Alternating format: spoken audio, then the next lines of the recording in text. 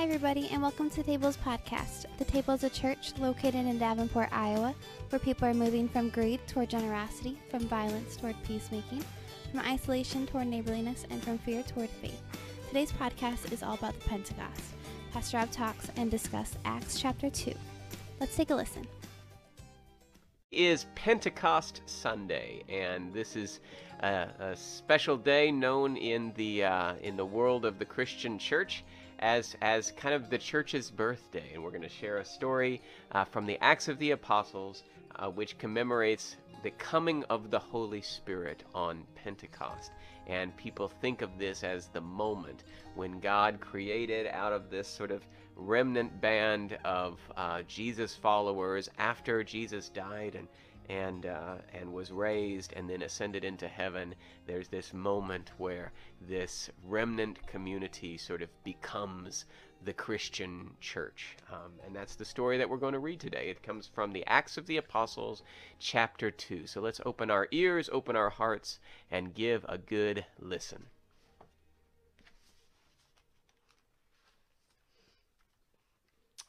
When the day of Pentecost had come, they were all together in one place, and suddenly from heaven there came a sound like the rush of a violent wind, and it filled the entire house where they were sitting.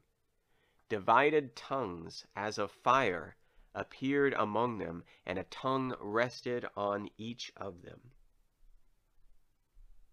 All of them were filled with the Holy Spirit, and they began to speak in other languages as the Spirit gave them ability. Now there were devout Jews from every nation under heaven living in Jerusalem. And at this sound the crowd gathered and was bewildered, because each one heard them speaking in the native language of each. Amazed and astonished, they asked, "Are not all these who are speaking Galileans? And how is it that we hear, each of us, in our own native language? Parthians, Medes, Elamites, residents of Mesopotamia, Judea, and Cappadocia, Pontus and Asia, Phrygia, Pamphylia, Egypt, and the parts of Libya belonging to Cyrene, and visitors from Rome, both Jews and proselytes, Cretans and Arabs, in our own languages. We hear them speaking about God's deeds of power." All were amazed and perplexed, saying to one another, "What does this mean?" This is the word of the Lord. Thanks be to God. So one day in college, my professor started class with a question. He said, "What do you call it when a person speaks two languages?" And so people quickly answered, bilingual. And then he said, "Okay, well, what do you call it when somebody speaks three languages?" And people are like, trilingual. And he said, "Okay, well, what is the word then when a person speaks just one language?" And people are like, and he said, "American." Yeah, so my professor is from Brazil, and he had lived in many countries all over the world. He truly was a man of the world. He loved the United States. He loved his American students, but he challenged us in ways that other professors did not challenge us, okay? And this particular class I was in was a sociology course, and it was full of really engaged and passionate students, idealistic students. We all wanted to think of ourselves as, socially conscious, concerned about justice and equality and making progress in the world and all those kinds of things, right? But that day in class, we were kind of forced to admit that none of us actually spoke a language other than American English. We had all taken classes in high school, Spanish or whatever, but by the time we were halfway through college, we had forgotten almost everything that we had learned. And our professor, he was... he wasn't trying to be mean. He wasn't trying to make us feel bad about ourselves per se, but he was a true world traveler. And he pointed out, that Americans have this way of interacting with the world, right? Expecting everyone else to speak our language. It could be American tourists who just assume that if you go somewhere in some other country, there will be people there to speak to you in English. But it's not just tourists. I mean, academics and the government representatives of America, of the United States, we expect that wherever we go, that there will be people there to speak to us in English. But when other people come to this country, they do not expect that anyone in the United States is going to speak to them in their language. And that's an interesting imbalance, isn't it? So my professor helped us to see that it is possible to be a very idealistic person who cares deeply about making the world a better place and wanting to seek justice and equality and to spend one's life doing good. It's possible to have all that be true and still not fully realize how self-centered we are. Yeah, to not recognize the ways that we kind of expect that the world around us is going to operate on our terms, right? And function the way that we function and speak the language that we speak and relate in the way that we relate. Now, obviously, this is not just a matter of the spoken word. The principle applies in all sorts of other parts of life, right? The fact is that we expect others to communicate, to prioritize, even to share like the rhythms of social life that we prefer.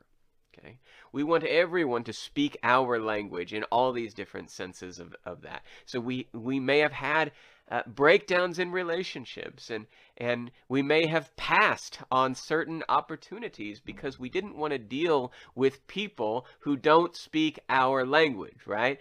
They don't think about the ways we think about them. They don't carry on the way that we like to carry on. An example from my life, when my wife and I got married, we are celebrating our anniversary this week. When we first got married, we moved to a small town in Louisiana, and neither of us had ever been there before. We hadn't even been to the state of Louisiana before. And so we moved there. We were newlyweds, and we actually got the same job. We were both second grade teachers, and we were both second grade teachers at the same school. And of course, there were 2 second grade classes at this school. So it's a very unique situation, I think, to have the same exact job and the same workplace as the people as the person that you are married to. Would I recommend it? Well, the good part is that you can totally relate to what your spouse is dealing with day after day, and that is really great because you really understand the life that the challenges and the frustrations that your loved one is dealing with.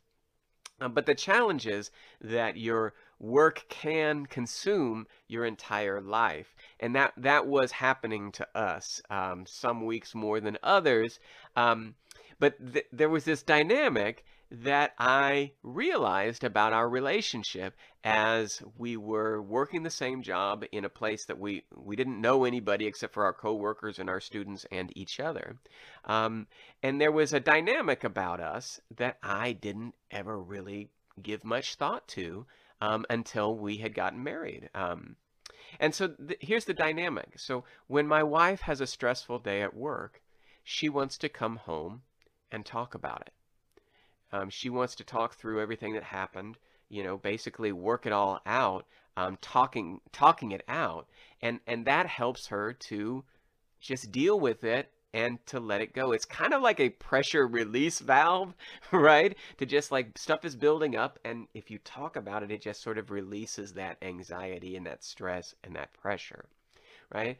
And I had actually never really thought about my own preferences in this respect, mostly because I was just entering adulthood, and actually I had not experienced this level of stress in a professional context ever before. But I discovered as a newlywed that my preference personally, not always, but it is often the opposite from my spouse. So if I have a bad day at work, I would actually prefer in many instances, not to talk about it. I would actually prefer to turn the page as quickly as possible and sort of with this attitude that, what's done is done and I'd like to move on. If I were to talk through all of the stuff that really stressed me out all day, and try to work it out that way, that might actually stress me out more, because what I'm doing is reliving all of the stuff that day that went wrong and all the things that made me crazy.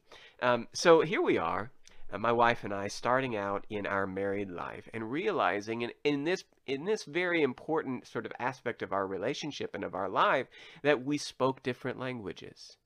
Okay? We had different preferences, and we really sort of entered into daily conversation with different expectations and different assumptions. And I'm not proud to say this, but I have to confess that as a newlywed, more than once I thought to myself, why can't she just deal with her stuff the way that I deal with my stuff? And the answer to that could not be simpler. It's that she is her own person, right? And she thinks about things the way she thinks about them. But I had gotten into that headspace of expecting other people to think and to act like me, right?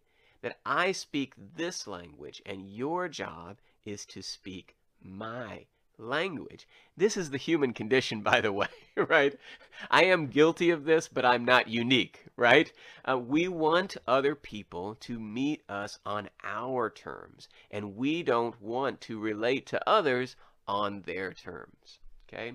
Well, here's the thing, God's will for our lives, it is not that the rest of the world will start thinking and living like us. Right? Our process of growing and thriving as human beings is not the process of us living into our destiny as the center of the universe.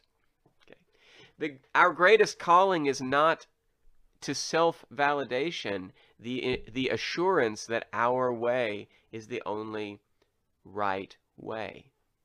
Okay? God's greatest desire for us is not that the whole world will start speaking our language. In fact, as we're going to see, God's will for us is that we could, over time, by growing and becoming more of who God is calling us to be, would actually be able to speak other people's languages. Okay? The most important spiritual breakthroughs that we have are born from moments when God tells us that our way is not the right way, or that our way of thinking needs to be opened up to make more room for grace. And that there are times when we are not necessarily wrong, right? But our way is not the only way, and that's what we need to understand. Okay? So for me, the very core of my Christian faith is that Jesus very often pushes me to say and do the opposite of what I would naturally choose to do and say. God's truth is often the opposite of what I want God's truth to be. For example, I would rather keep everything that I have for myself. But God says, no, you need to share.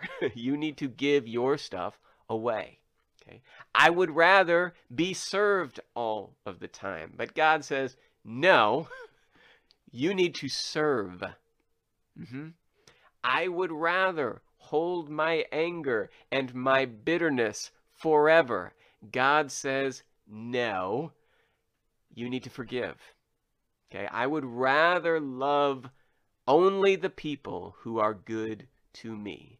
And I would rather hate the people who make me angry. But God says no. Real love extends beyond my resentment to everyone, even the people who I consider my enemies, right? So the gospel of Jesus Christ is a never-ending challenge. It's an indictment and it's a provocation. Okay? And the gospel actually tells me how often and how deeply I am wrong. Okay? And incidentally, that's kind of why I believe that the gospel is true. But when I have this inclination and this expectation that the whole world, right, is supposed to speak my language, the gospel comes with this ever-present rebuke and challenge that says, no, no, no, no, no, no, no. The real way, the real path to life is not for you to get other people to speak like you. The real path is for you to be able to speak in a way that other people understand. Okay? So today is Pentecost Sunday. And on Pentecost, we Christians are invited to acknowledge how much we would actually prefer to congregate with those who speak our language, who do things the way we do them, people who make sense of the world the way we make it. Okay, Lord, I just want to deal with these people over here because these people just get it, right? These people over here, they are crazy, and I don't want to deal with them, right? And as we acknowledge that how this is the way we are, right? And this is how we'd like things to be, then we remember that God's ways are not our ways, and the gospel calls us beyond our self-serving patterns, right? God is going to push us to speak a new language, not our native tongue. But as we'll see, God makes it possible for us to speak it anyway. Okay, so in our Bible story, there is this community of Jesus people gathered together. They're really not really sure what is coming next for them. The story is told at the beginning of the book, The Acts of the Apostles, which this book of the Bible is kind of like a sacred history of the early church. Acts of the Apostles is written by the same author who wrote the Gospel of Luke. At the end of the Gospel of Luke, Jesus had died, he was raised. Many people had encounters with the risen Christ, and the book seems to culminate with Jesus ascending into heaven. Now, I say seems to culminate because as extraordinary of an experience as that clearly was, there was a moment not long after that when people started asking, well, okay, now, what? What do you do after you watch Jesus go to heaven? Because while we might have assumed that's the end of the story, actually, it wasn't the end of the story. The story continues. Okay. So the disciples, they have this community. It's about 120 people. They were probably a close-knit group at this point. They'd been through so much together. Very extreme emotional experiences at the end of Jesus' life and then his resurrection. But you can imagine a moment now after the ascension of Jesus when it was a little bit of a shock that there may not have been that much going on, right? A small group of people hanging together. The rest of the world has gone, or maybe somewhat seems to have gone back to life as usual. And this is where they are when the day of Pentecost arrives. Now, Pentecost, the word Pentecost, it is actually a holiday that predates this story. There was a festival going on. This takes place 50 days after the Passover, which is why it's 7 weeks after Easter Sunday. So Easter Sunday was 7 weeks ago. If you think of Easter Sunday being the first day, then 7 weeks, 49 days from that would have been yesterday. Today is the 50th day then. So that's where Pentecost comes from. Okay. But at the time of Jesus, this festival that already was going on, this was a commemoration of the story of God giving the 10 Commandments to Moses on Mount Sinai. And it's because of this festival that we're told in this passage from the Acts of the Apostles that there are Jewish people from far and wide who have gathered in Jerusalem, and they are there to celebrate Pentecost. These were pilgrims from all over the known world. They share a common ancestry in Abraham, but they're coming from all these different countries. They have grown up in different cultures and in different places, and what do you know? Even though they're kind of like extended family in a way, nobody speaks the same language. And it is in this context that we have our story of this 120-person remnant of the Ragamuffin Jesus movement. And in this story, in one important sense, they become the first generation of Christ's church. Now, the story itself is shaped by two striking sensory details. The first sensation is a sound. The sound like that of a rushing wind. There's a word in the Bible, ruach. I don't say that very well. Okay, but this word ruach it shows up all over the Bible, and it can be translated as spirit, but it's also translated as breath or as wind. Wind, breath, breath of God. Okay, this is what the Spirit of God is. And on Pentecost, we're told that the Holy Spirit's arrival is announced with a sound like that of a rushing wind. Okay, the wind and the breath of God. Well, these are concepts that evoke even more ancient stories. I mean, this story is 2,000 years old, but it harkens back to more ancient stories. For example, in the very first verse of the Bible, Genesis 1:1, we are told that the Spirit of God is like a wind blowing over the face of the primordial waters. And this is God's Spirit, the holy wind, a creative force that then calls the world into being. Later on in the second chapter of Genesis, God creates the first human being out of dirt, right? We are dirt people. God makes a person out of dirt, and it was a lovely specimen in its, initial form, but it had no life. It was just a dirt person. So what did God do? Well, God breathed life. Okay, God breathed into this human being, and it became alive in that moment. It became a person. This is the story in Genesis chapter 2, right? This is the same word. Wait, hold on. Is it Genesis chapter 2? Yeah, Genesis chapter 2. Okay, but the same word, okay, ruach, right? That is the breath of God that caused the first person to be alive, and that is also the rushing wind of Pentecost. Okay, the story of Pentecost is the story of God breathing life into a group of people such that they become the living body of Christ together. Okay, that's what Pentecost is. Now, I don't know if you've had a time when you felt like there wasn't much life in your living.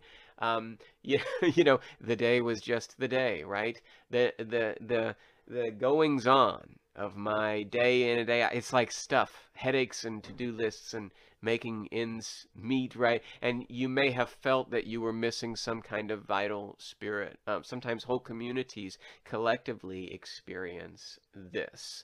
But when we pray, so often our prayers are focused on maybe thanking God for material provisions, the food, the meal, the shelter that we have, and we should thank God for those things. We should pray about that, and we also pray for people who are sick that we love, and we should pray for that. But sometimes we don't even think to pray that God's Spirit would breathe into us so that we can be truly alive.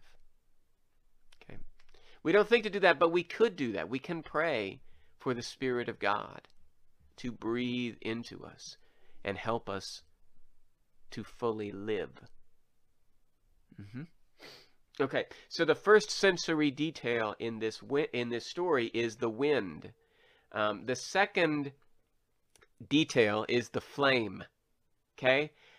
Tongues of fire, it says, appear, and they rest on the heads of everyone in the fellowship. Nobody is burned, nobody is hurt. The fire is some kind of symbolic medium for transformation and empowerment. God is present in the wind. God is present in the flame. And with this second detail, the story, if the first detail harkens back to these images of wind and breath, right? Well, the second detail of the flame also harkens back to more ancient stories as well. You may recall that in the days when Israel was in bondage, enslaved in Egypt, God appeared to Moses. And how did God appear to Moses? God appeared in a flame, and it was a burning bush. But recall that the flame did not consume. The burning bush did not burn up. Okay, and of course, in the story of Moses, though, God is not just appearing in this flame just to like say hi. Hey, I just wanted you to know that there is a God and I'm that God. No, God appears in the flame to call Moses, to send Moses. God shows up in the flame to give Moses a job, to like let him know what his mission and his purpose is. God says, I have heard the cry of my people in Egypt, and so I am sending you, Moses, to lead them out of bondage into a new life of freedom. The flame is God's presence, that's true, but more importantly, the flame is God's calling to the person who witnesses the flame. You follow? The flame of Pentecost is a flame of calling and mission. Okay? And what makes this story unique is that on this occasion, in this profound encounter with the Spirit of God, God descends like a wind and God appears like a flame. But the Spirit does not manifest in just one leader like Moses. So, for example, in this story, Simon Peter is not chosen as a spiritual figurehead, and that is the purpose of this flame showing up, right? No. In this story, there is a piece of flame, a tongue of fire, resting above every head. Every person in this story is called and commissioned, just like Moses. Okay, everybody. Every head is a Moses head. Now, so the Spirit has arrived. The Spirit has breathed new life into this body. What is it enabling people to do? What is the calling that the flame signifies? Like, what are people commissioned for in this moment of the Spirit breaking in, the Spirit entering the life of this community? Because, we could imagine different versions of this story, right? We could imagine a scenario where the Spirit of God comes down and empowers people to do this, or to do this, or to do this, okay? Maybe it would give them the power to start, like the power to do physical miracles, kind of like the stuff that Jesus did, healing lepers and making paralyzed people stand up and walk. Or maybe the Spirit would empower people to judge and condemn evildoers, like there's a spirit of righteousness and moral purity, so that the elect can denounce the corruption and incorrigibility of everybody around them. I guess, right? We could imagine a Hollywood version of this story in which the Holy Spirit gives people violent power like Marvel superheroes, so that they can go off and fight and destroy all the bad guys. Okay? We can imagine all kinds of versions of this story, but those are not the things that the Spirit actually does on Pentecost. According to the Scripture, when the Holy Spirit comes, the church is born as people receive the power to speak. They speak about love and grace and God's power. They speak about God's goodness, but this isn't speech like they've ever spoken before. Because when the Holy Spirit comes, followers of Jesus are able to speak in other people's languages. Christianity is born when Christians become able to speak in a way that others can hear and understand. The Christians in this story, they worry not about what they prefer, what they need. They worry about what their neighbors need. Okay?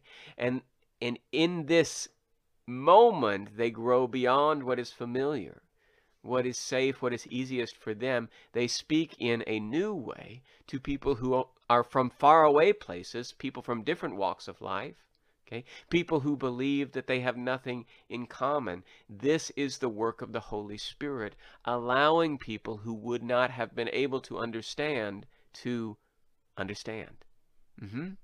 It's a miracle. It's a miracle. And there is some spectacle to this story. The imagery of the flames, of course, the idea of people, hearing words that they would never have understood before and then understand it. Okay, but this story, of course, is much more relatable, I would say, than some of the more grandiose miracles that may come to mind from the Bible, like the parting of the Red Sea or something, right? This is just a story of a major challenge, to human relationships and human community being faced. It's a story of a great human need being met, right? It's a story of an intractable human challenge being overcome. It's a story of something that we just assume is impossible, right? To be able to understand somebody who just comes at life so completely different from you, and they speak a different language, and then they just got to be them, and we got to be us, right? And there's some kind of division that exists between us that really cannot be overcome. It's impossible, right? And this is just a very basic story that says, actually, it's possible. Okay? The people you think you can't relate to, right? Because they speak their language and you speak your language. The Holy Spirit says, you guys, you can. Okay? You can speak a new language. You can, and I'll help you. The world does not have to be a land full of strangers and enemies. Okay? Our mode of relating does not have to be suspicion and incomprehension and a cynical, protectiveness, right? And that does not have to be the way of the world, because the Spirit is allowing people to speak and to be understood. It is turning strangers into neighbors. It is turning strangers into family, right? It is turning strangers into friends. This is the word of the Lord. Thanks be to God. Amen. Thanks for listening, everyone. For more podcasts, blog posts, or to make a financial gift, visit thetableqc.com. Have a blessed day.